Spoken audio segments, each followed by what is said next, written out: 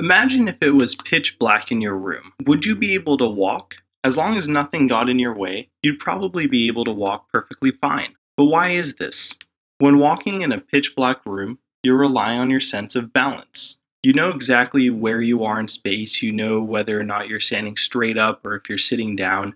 So how is it that we know exactly where our body is in space without actually having to look at it?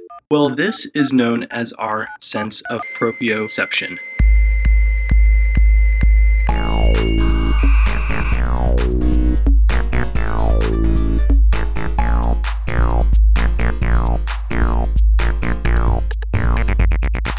Welcome to the March 3rd, 2019 episode of the Raymond Tech News Podcast.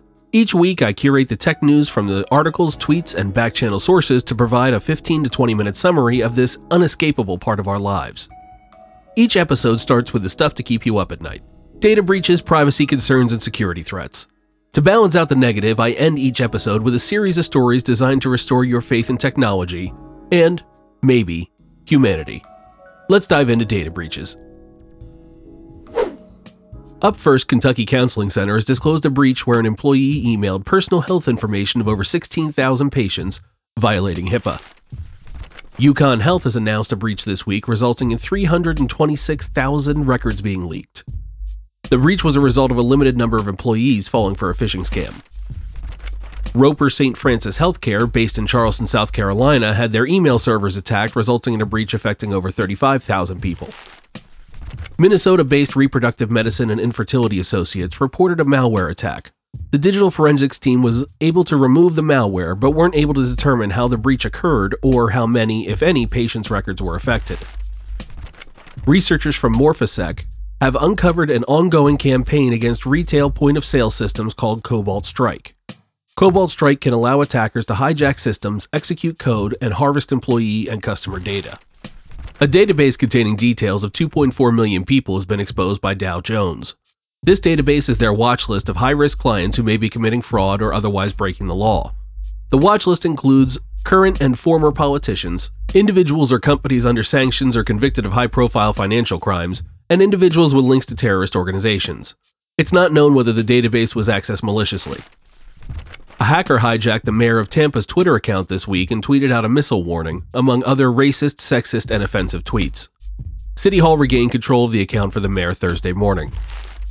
I received an email this week from Share This, a social bookmarking tool, to announce they were breached.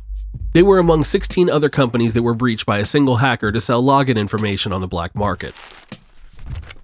Hackers have accessed tax return information from TurboTax's servers using stolen passwords from other websites. This is known as credential stuffing. Hackers can purchase already compromised passwords on the black market, then use the usernames and passwords on other sites to attempt to gain access. This is particularly effective when people reuse passwords across multiple sites. Of course, you don't have to worry because you don't recycle your passwords, do you? Well, if you do, I recommend you break that habit by using a password manager. I use LastPass. The LastPass password manager works on your computers, phones, and tablets. It randomly generates passwords for you each time you create an account, plus for many sites, it'll automatically change passwords for you during installation. It's simple and makes your online life more secure. Learn more about LastPass by visiting my affiliate link at raytech.co/LastPass. That's raytech.co/LASTPASS. If you purchase a subscription using my affiliate link, I will receive compensation for it. But if I didn't use it, I wouldn't recommend it. Moving on to privacy news. First up in privacy news is a report from TechCrunch on a paper by a group of security researchers that have identified flaws in both 4G and the upcoming 5G standard, which could allow hackers to send alerts, track a phone's location, and eavesdrop on calls. In addition to providing details on how to carry out the attacks, which all US carriers are vulnerable to, they've also been talking to industry groups with a fix. An article in New Scientist magazine suggests that some ethicists believe your Alexa or Google Home should record everything it hears, then use artificial intelligence to decide whether to alert the authorities. The professors in the article debate the merits of a home assistant with a moral compass. Eric Blair is turning over at his grave. A judge in Washington state has struck down a 2004 cyberstalking law as unconstitutional because it violated the First Amendment. The writing was vague and it would have made it possible to criminalize speaking out against public figures. Senator Catherine Cortez Masto of Nevada has been busy. She's introduced 2 new federal bills. The first would require companies that aren't technically medical companies to get explicit consent from individuals before gathering or sharing health and genetic data. The second bill she proposed would prohibit companies like Google and Facebook from targeting ads to individuals by their race, sexual orientation, and gender. United Kingdom-based National Society for the Prevention of Cruelty to Children have begun warning parents about live streaming apps like TikTok because they are prime hunting grounds for abusers. This announcement comes on the heels of a record-setting fine for TikTok from the U.S. Federal Trade Commission for failing to properly protect children's privacy online. Congress has spent the better part of this week arguing about how to best protect our data privacy. Members of the House debated whether the existing state-level laws were adequate protection. Meanwhile, the FTC was granted new powers to oversee and regulate tech monopolies. Critics say the newly formed antitrust task force is just a rearranging of existing personnel and won't actually prevent tech giants from abusing their power. A collective of companies and civil liberty groups are pushing back against Australia's assistance and access law. They warn of the dangers of creating backdoors and encryption that would allow authorities to spy on communications, because there's no guarantee the backdoor could be locked against hackers. Absher, an app built for the Saudi Arabian market, has brought Apple and Google under fire. Absher allows male family members to track the location of female family members, enabling more control over them and their lives. Apple and Google allowing this app to be found on their respective stores makes them accomplices in the oppression of women in the Arab nation, according to some. Possibly as a reaction to recent data breaches, Singapore has begun working on a data portability and protection law to give its citizens more control over health data and easing the transfer of information between medical providers. Facebook takes 1 step forward and 2 steps back this week. A class action lawsuit settled in 2016 has resurfaced and is being brought before the Federal Trade Commission to determine whether Facebook tricked children into spending money on games on the platform. Internal Facebook emails have surfaced revealing that Facebook intended to spy on Android phone users' locations and read their private messages to target them with ads. Facebook has also announced this week that its promised Clear History privacy tool will launch later this year, despite the fact that it will harm its ability to target users with ads. Sorry, not sorry, Facebook. Let's move on to security news. Millions of utilities customers are at risk of having their data stolen. SEDC, an Atlanta-based firm that builds bill pay websites and provides cybersecurity for public utilities like power companies, has been storing customer passwords in plain text. This was discovered by a security researcher when they clicked the Forgot Password link on the login screen. When alerted, SEDC put their lawyer in touch with the researcher, instead of their security division. Thus far, SEDC has only acknowledged that the Forgotten Password link issue has been fixed. Unfortunately, this doesn't mean that they're properly obfuscating the stored passwords. What this means is, any hacker who gets the credentials database can immediately access every account on the system, no matter how secure your password is. A phishing website has been discovered by Anomaly Labs that mimics federal project bidding websites to scam contractors out of their login credentials. No information about how many people have potentially been scammed. Apple is being called to task for not enforcing its own guidelines on duplicate apps. TechCrunch reported this week on several voice-over IP apps that are released by the same publishers and are effectively clones of each other, in direct violation of Apple's terms of use. Security researchers have discovered 2 high-severity vulnerabilities in the ShareIt Android app, which could allow attackers to steal files directly from your phone. The app has more than 1.5 billion users worldwide. The issues have already been fixed, so please check your phones and make sure you have the latest version of the app. A Gari cybersecurity firm has released a report indicating that a notorious Nigerian scammer group has refocused itself on schools and nonprofits. If you get an email from your boss asking you to get Apple or Google gift cards and email them the codes, it's probably a scam. A group of German researchers have broken the digital signatures on many of the most popular PDF document signing applications. This could have far-reaching consequences because the digital signatures are used for banking and court records. EdgeSpot security researchers have found a new malware affecting Google's Chrome browser. The malware is activated when a user opens an infected PDF document in their web browser. The malware can send your personal data back to the attackers. Be mindful of the source of the files you're opening in your web browser. For the 3rd week in a row, Adobe has updated its software to prevent against potential security issues. Cold Fusion, its software development platform, is the culprit this week. Marionet, a clever respelling of marionette, is a new type of malware that can run in your browser even after tabs from infected websites are closed. The malware is used to create a botnet for a variety of malicious acts, including crypto mining and distributed denial of service attacks. If your machine is running slowly, close your browser completely and reboot the machine to avoid continuing the infection. Reportedly, Firefox is unaffected by this bug. Lime, the scooter rental company, has issued a warning to riders about a sudden excessive braking issue. A bug in their software has been locking the wheels and throwing riders off. In bizarre security news, Nike's new $350 Back to the Future style self-lacing sneakers have been having serious issues with the Android app that controls the lacing features. Several users have complained about sneakers not working right out of the box. I put it in security news because I'm sure someone will hack the app sooner rather than later. I've got 5 articles that are positive to round out security news. The ETSI, or European Telecommunication Standards Institute, has published a new cybersecurity standard for Internet of Things, or IoT devices, to get us on the road to more secure smart homes. ARM, the company who makes most IoT processors, has also created a 3-tier certification process for improved security. Malware used by cybercriminal gangs has been exploited by researchers to expose the servers that the gangs are using. Android has been certified for secure, passwordless access to logins. Think logging into banking and social media apps with your fingerprint. Finally, the US Cyber Command announced that during the 2018 midterm elections, they launched a successful attack on Russia's Internet Research Agency, the troll farm that interfered in the 2016 presidential campaigns. That's it for security news. Let's move on to other news. Here are some quick headlines that I thought it was important to share. If I gloss over something you'd like to know more about, links to the original articles are in the show notes. OneWeb has launched its first 6 internet satellites to bring space internet to the masses. FedEx has launched final mile delivery robots that may be partnering with Walmart, Target, Pizza Hut, and local grocery store chains to deliver to your door. Uber has pitched a trial run of its flying taxi service to the Australian government. Demos may be available as soon as next year. Uber's competitor Lyft has made its initial public offering public and revealed that it brought in $2.2 billion last year, but it had net losses of nearly $1 billion. The browser wars are continuing to improve internet experiences for average people as Google and Mozilla borrow speed-improving technologies from each other.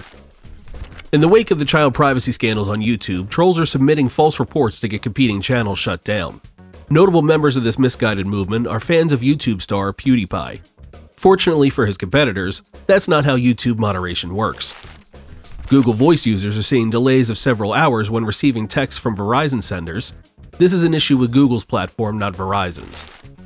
Forget clock radios. Your Android devices can now wake you with YouTube Music or Pandora.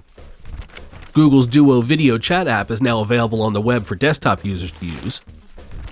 Google has announced that its AI-powered Google Assistant will be added to its Android Messages app, adding things like suggestions for places and web results into your chat messages. I didn't see any mention of whether this information will be sent to Google and further used to track you by the search and advertising giant. MIT has shown off videos of its mini cheetah robot, which they've now trained to do backflips. Check the link in the show notes for that, you'll definitely want to watch it. Watching the success of online streaming, Samsung, the leader in Blu-ray player manufacturing, has announced it's discontinuing production of all its Blu-ray and 4K Blu-ray players. Sony has officially stopped selling the PS Vita, and Microsoft has announced that it's pulling out of the fitness band market, even offering some Microsoft Band customers refunds. Microsoft is rolling out a new feature for Excel for iOS and Android that will allow you to take a picture and import it as a spreadsheet. In other Microsoft news, the Redmond-based tech giant is teaming up with Albertsons, America's second-largest grocery store chain, to combat Amazon's push into the grocery industry. Web hosting provider Rackspace and co-op working giant WeWork have announced layoffs of 3% of their staff, approximately 200 and 300 people respectively. The $35,000 Tesla Model 3 is finally out, but because of the many issues with production, Tesla will be closing most of its retail brick and mortars and go with an online-only sales platform. California-based Zero Motorcycles revealed its newest electric motorcycle last Monday. With 110 horsepower and 200 miles of range, the bike appears to be a serious contender for commuter motorcyclists. Amazon is looking to expand its reach in the grocery market. Leveraging existing relationships in the industry built through its merger with Whole Foods in 2017, Amazon is now looking to open a lower-priced grocery store chain nationwide, which may include buying smaller regional chains. Target has announced the launch of Target Plus, a curated marketplace to compete with Walmart and Amazon. Target Plus will sell items from third-party sellers, but unlike Walmart and Amazon, will be overseen closely by Target to prevent against knockoffs. California is trying to get tech companies to pay you a data dividend. The state sees it as a way for tech companies to pay users back for the data they collect, use, and make profits on. Visa will be starting a pilot program in Rio de Janeiro in late April to bring tap-to-pay options to mass transit. India has drafted a new law to keep user data close to home, which could have a big impact on Amazon, Walmart, and other companies that currently do business in the country, but keep the data outside its borders. Sweden is moving forward on a test of their e-krona digital currency that will allow Sweden to become a cashless society. A 30 million page backup of humanity's knowledge, named the Lunar Library by its creator, has been sent to the moon by an Israeli company. China has instituted some unique and in some cases scary policies on its citizens. But while they may be a nightmare of a security state, China's push into Africa and their sheer population mean they will likely be the home to the next Silicon Valley. I've linked to an episode of Intelligence Squared where 5 foreign policy experts talk about the US-China debacle. That's it for other news. We can finally move on to the stuff to reduce your anxiety. First up, a purely geeky bit of good news. USB 3.2 will be rolling out this year, bringing transfer speeds of up to 20 gigabits per second. The US FCC announced on Monday that it has pledged an additional $67 million in annual support to expand broadband in rural portions of the United States. This means that rural communities will be at a smaller speed disadvantage over urban areas. London-based Urban Innovation Company has installed 30 of its Pulse smart hubs in Belfast. These hubs, while providing income for the company through advertising, offer a variety of services to citizens, including public service announcements, maps, phone calls, and defibrillators. Ubiquity Link, a startup that is reimagining the physical side of wireless communications, has successfully utilized a standard cell phone with modified satellite communicators to turn just about every smartphone built in the last 10 years into a satellite phone. This would allow for a global roaming network that is no longer subject to earthbound interference and brings cellular connectivity to parts of the world that never had it before. Verily, a subsidiary of Google's parent company Alphabet, has revealed its research into an algorithm to provide early warning for health issues has successfully been diagnosing eye disease. By using a low-power microscope attached to a camera, doctors can take pictures of patients' retinas, send them to the algorithm, and learn very quickly whether a patient is at risk for several types of eye diseases associated with diabetes. As you heard at the top of the show, proprioception is a fancy word that refers to our ability to move through space without being able to see our bodies. A next-generation bionic hand was unveiled this week, which will allow its users to regain not just movement and grasping abilities, but the native abilities of touch and sense of where their limbs are in space. By stimulating the nerves and what remains of the amputee's limb, researchers at a Swiss university have solved the issue. 2 patients who used the technology were able to determine the size and shape of objects using the touch of the prosthetic hand with 75% accuracy. That's it for this week in tech news that matters to you. If you've enjoyed the podcast, please subscribe, rate, and review on iTunes, Google Play, Spotify, Stitcher Radio, or TuneIn. The more buttons you press on those sites, the easier it is for people to find me. If you found any of this episode's information helpful, please share what you found interesting in a post on your social media by linking to raytech.co/listen. That's RAYTEC.co/listen. I really appreciate anyone who's willing to share my podcast. As always, there are bonus links in the show notes. Articles in this week's extracurricular reading include background on the Momo Challenge, a smartphone developed by Energizer that has an 18,000 mAh battery, stories about a 3D printed ultrasound that allowed a blind mother to see her unborn baby, and much more. The show notes also have links to each of the podcast apps I listed, as well as links to my social media. If you have any information, updates, or constructive criticism, feel free to reach out via social media. Thanks for listening, and have a great week.